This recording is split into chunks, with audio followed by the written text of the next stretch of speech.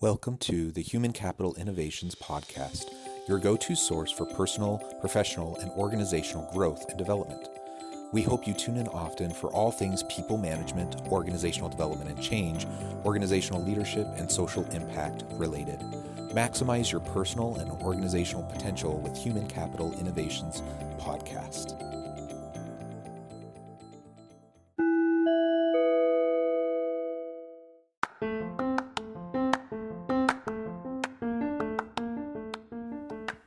Welcome to the Human Capital Innovations Podcast. In this HCI podcast episode, I talk with Richard Vague about government and banking impacts on the future of business and work.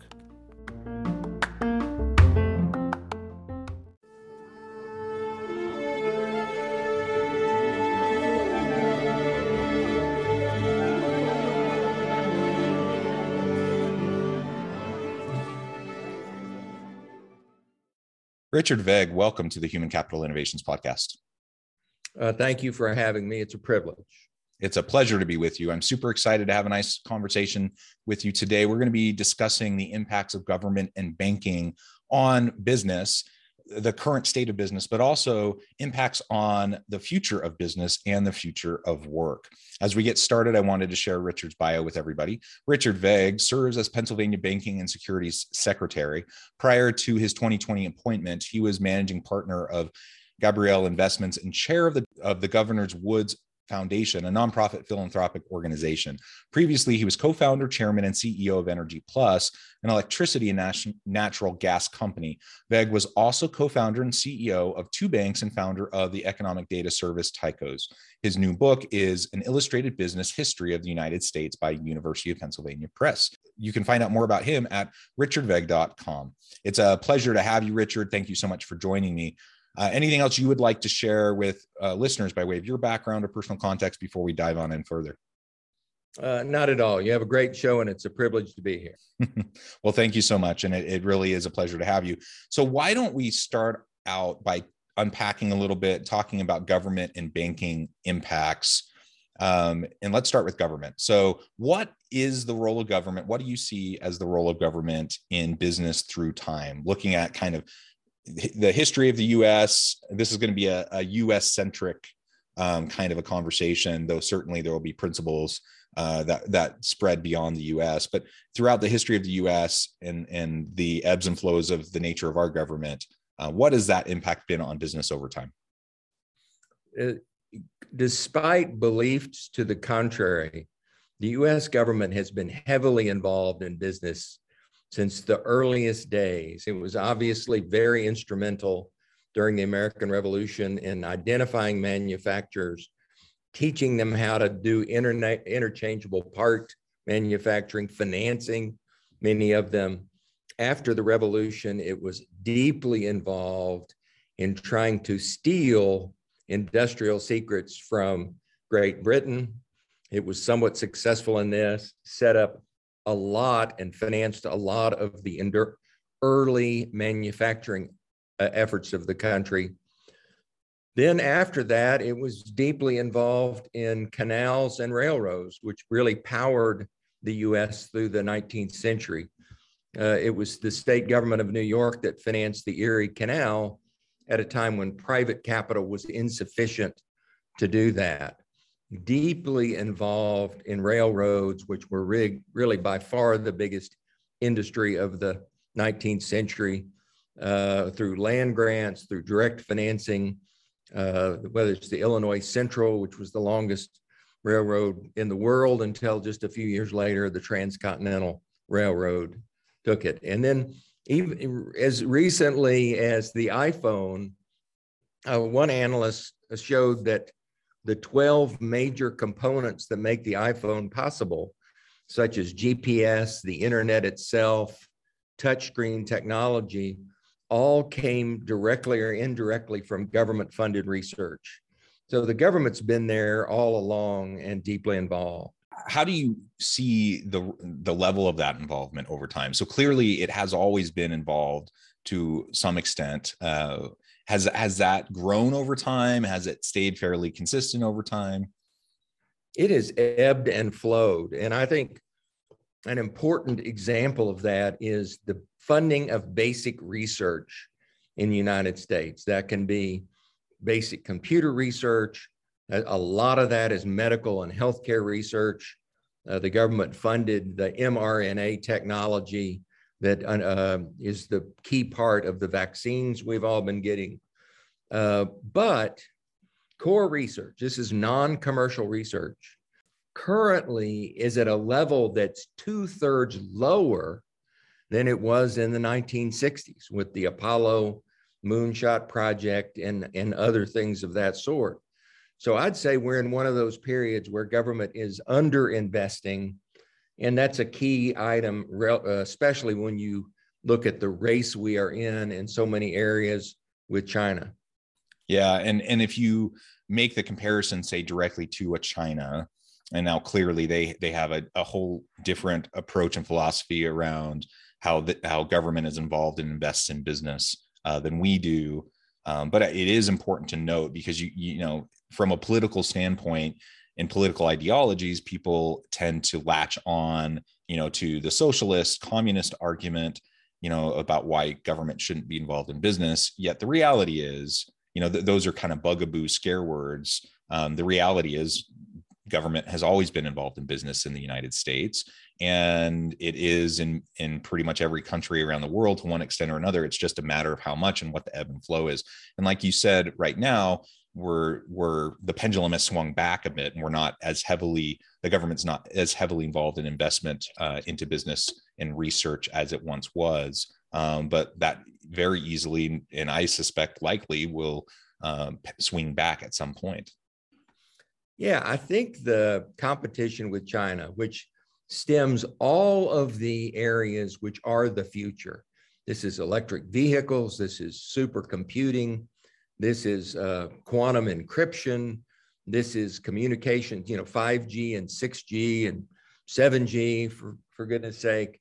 In all of those areas, we're suddenly realizing that not only is China catching up, but China has surpassed us in a few areas. And it kind of it doesn't matter what your political ideology is. You know, I think when you're falling behind other major competitors, you put your businesses at a disadvantage in setting world protocols and world standards and getting world market share. So I think this is a time for us to be upping our game. Yeah, very interesting. So let's shift gears now and talk a little bit about the role of banks in business over time. Now, clearly, there's a connection between government and banks as well, but let's try to parse that out and talk a little bit more specifically about the role of banks in business. Well, I was a career banker. You know, for 30 years, I was in that industry, and yet I had never studied the history of that banking, and I have been doing that extensively, not only for this book, but for other purposes. And what's interesting to me is that banks, financial institutions, were the first big businesses in the United States. The first bank was the Bank of North America. Thomas Willing was the president. 10 years later, we chartered the first so-called central bank, the first bank of the United States.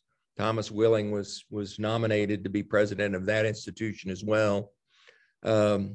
The stocks that were traded on the New York Stock Exchange, you know, under the buttonwood tree that we've all read about, were pretty much all banks and insurance companies.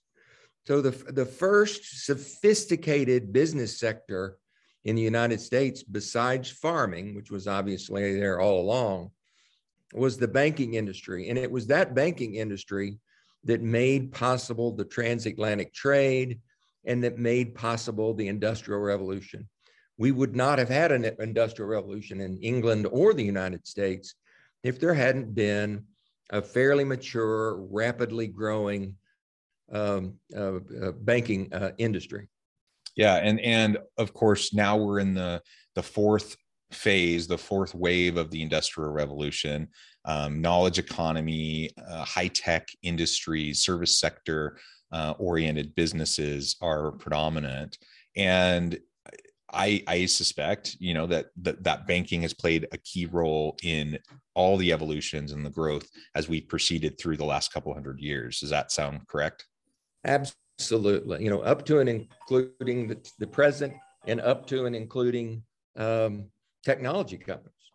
Yeah. So we know that, if you look at the long view of history over the last couple hundred years, and you look at the role of government and banking in, right now we're just looking in the United States.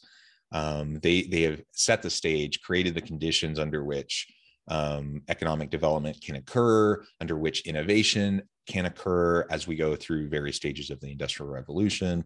And ultimately, it has created the environment in which we do business today.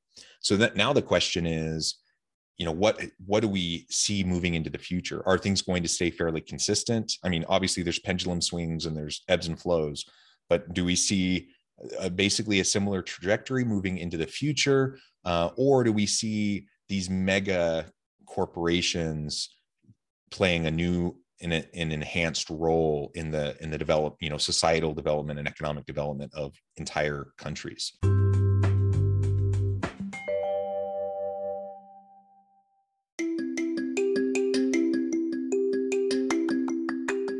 I'm excited to announce the publication of my new book from HCI Press, Bluer Than Indigo Leadership: The Journey of Becoming a Truly Remarkable Leader.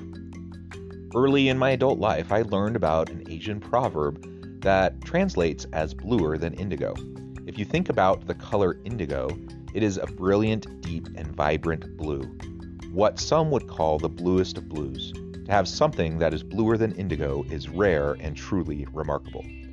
Contrary to popular myth, there is no one-size-fits-all or cookie-cutter approach to effective leadership. There's no silver bullet, no secret sauce, no go-to model that will solve all of our problems.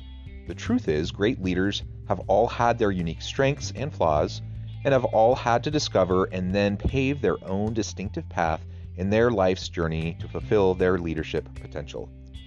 Bluer Than Indigo Leadership will help you discover your own path and explore those ordinary, everyday actions that will help you respond to an uncertain future and produce extraordinary results for individuals, teams, and organizations.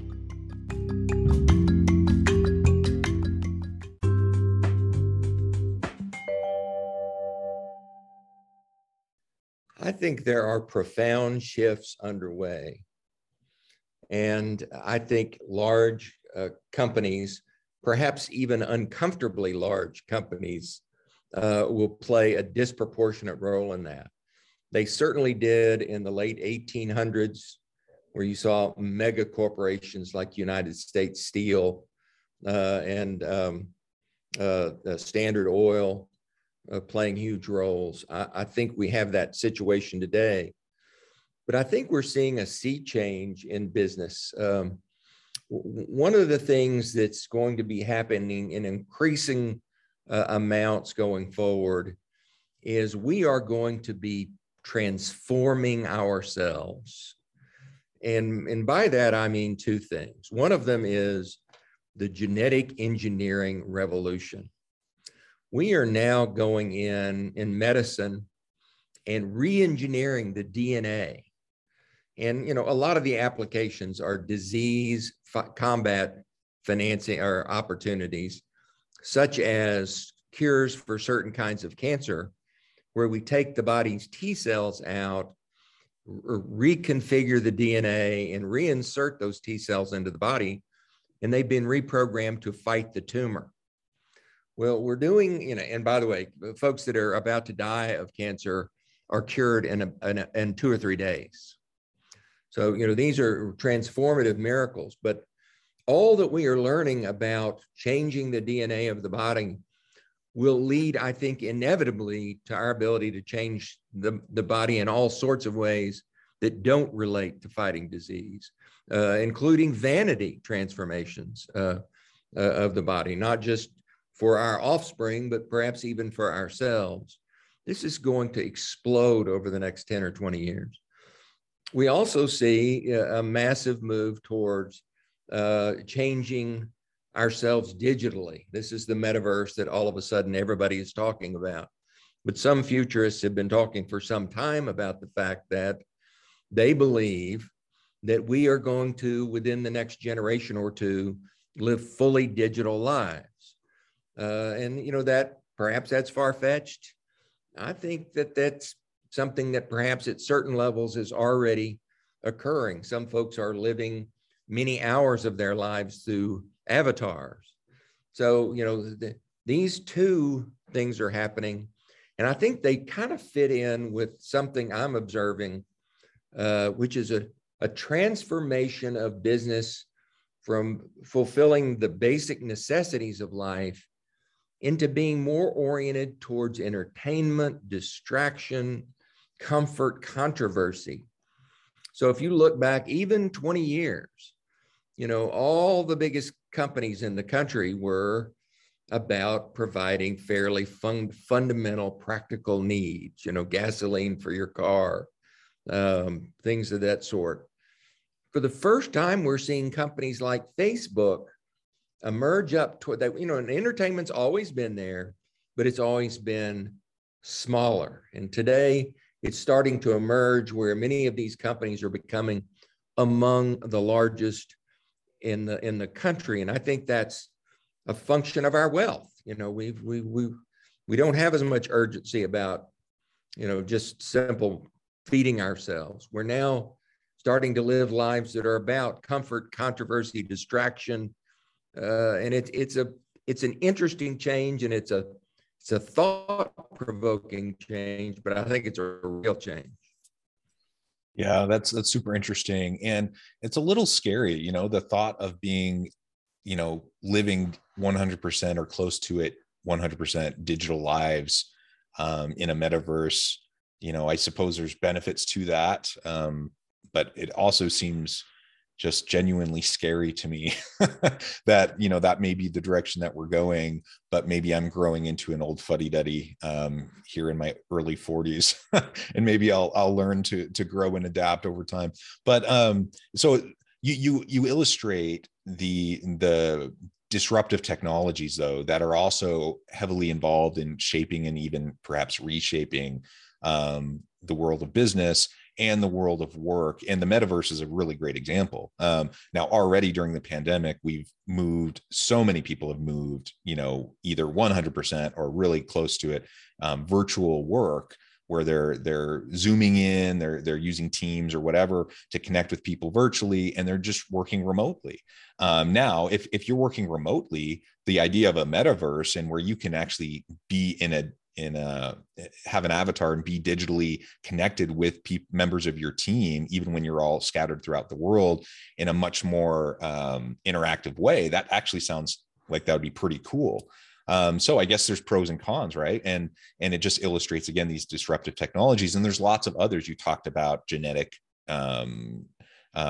technologies, blockchain. I imagine you could talk a long time about blockchain and the role that that's playing in banks and in business moving forward. The bottom line is all of this is shifting really quickly. The sands are shifting underneath our feet in terms of the structure, the components of the economy, the global economy, how we all interconnect and interact with each other, and how businesses, government, and do that as well. And ultimately, so much of this is unknown. So we're kind of figuring it out as we go. And that means there's going to be a lot of growing pains, a lot of hiccups. And a lot of people are really concerned, for example, the ethical considerations around some of these new technologies, but also the social economic disparities that we see, the growing disparities across the globe in terms of access and different disadvantaged and marginalized populations or societies around the world. And all of this is really complex, and it's only going to continue, I think, to be a really messy issue because all of this is, we're just diving into the unknown, and we really don't know what's going to happen. Absolutely. And one of the things we do know is that the faster the rate of change, the more likely a virulent counteraction is going to be. When we saw really fundamental Islam of the Muslim religion, it wasn't evidence that society was going backwards. Evidence that society was moving forward too rapidly. A lot of the reactionary things we see in the United States are not a sign that we're moving backwards. They're signs that we're moving forward too rapidly. And I think if you couple that with the observation you made that inequality is increasing, and we can see this very clearly in the numbers over the last 2 to 3 decades, where you have a larger proportion of the US population really struggling financially, it's a tough combination. And it's a combination that isn't being addressed adequately. So I think there's going to be, you expressed the sentiment that some of this is scary. Well, I think you add all those things together, it could be quite scary. Yeah. Well said, Richard. Well, I'm noting the time and I'm going to have to let you go here in just a few minutes. But before we close today, and we just scratched the surface of a super interesting conversation. Before we close today, I wanted to give you a chance to share with listeners how they can get connected with you, find out more about the work that you're doing, where they can find your book, and then give us the final word on the topic for today. Well, thank you for the opportunity. You can find out about my books and other activities at richardvague.com. That's spelled VAGUE. And you'll see several books that we published, including a new one that we just published on debt jubilee, which I think is a topic that fits right into the discussion we've been having here. But I would just say, the things that you're touching on in your show are important to the future of our country. I really appreciate the fact that you're doing it. I appreciate the opportunity to visit. Thank you, Richard. It's been a pleasure. I encourage listeners to reach out, get connected, check out the website, check out what Richard can do for you, check out his books. And as always, I hope everyone can stay healthy and safe, that you can find meaning and purpose at work each and every day. And I hope you all have a great week.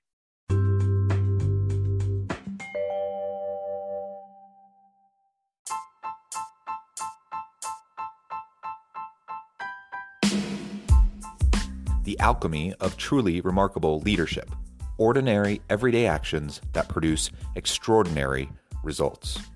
Consider how the nature of work has shifted over the past 50 years. With increased globalization, rapid technological advancement, and the shift in economic composition, the average job of today looks very different than the average job of 50 years ago. What will the jobs and organizations of tomorrow look like?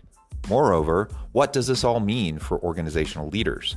What are the core competencies and capabilities of organizations and their leadership that are prepared for continued disruption and geopolitical and socioeconomic shifts? Regardless of what the future holds, increasingly, leaders need to be socially minded, data-driven, decisive, champions of talent, and disruptors of the traditional notions of leadership, teams, organizations, and work. The alchemy of truly remarkable leadership will help you to explore your own leadership competencies and capabilities and consider ways to apply and implement them into your workplace and personal life.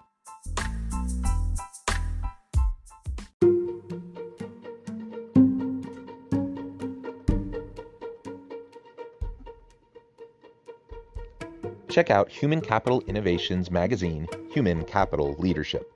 Human Capital Leadership is a free, interactive e-magazine with the mission to help individuals, leaders, and organizations find innovative approaches to maximize their human capital potential. We publish issues quarterly in August, November, February, and May. Take a look at the latest issue and let us know what you think.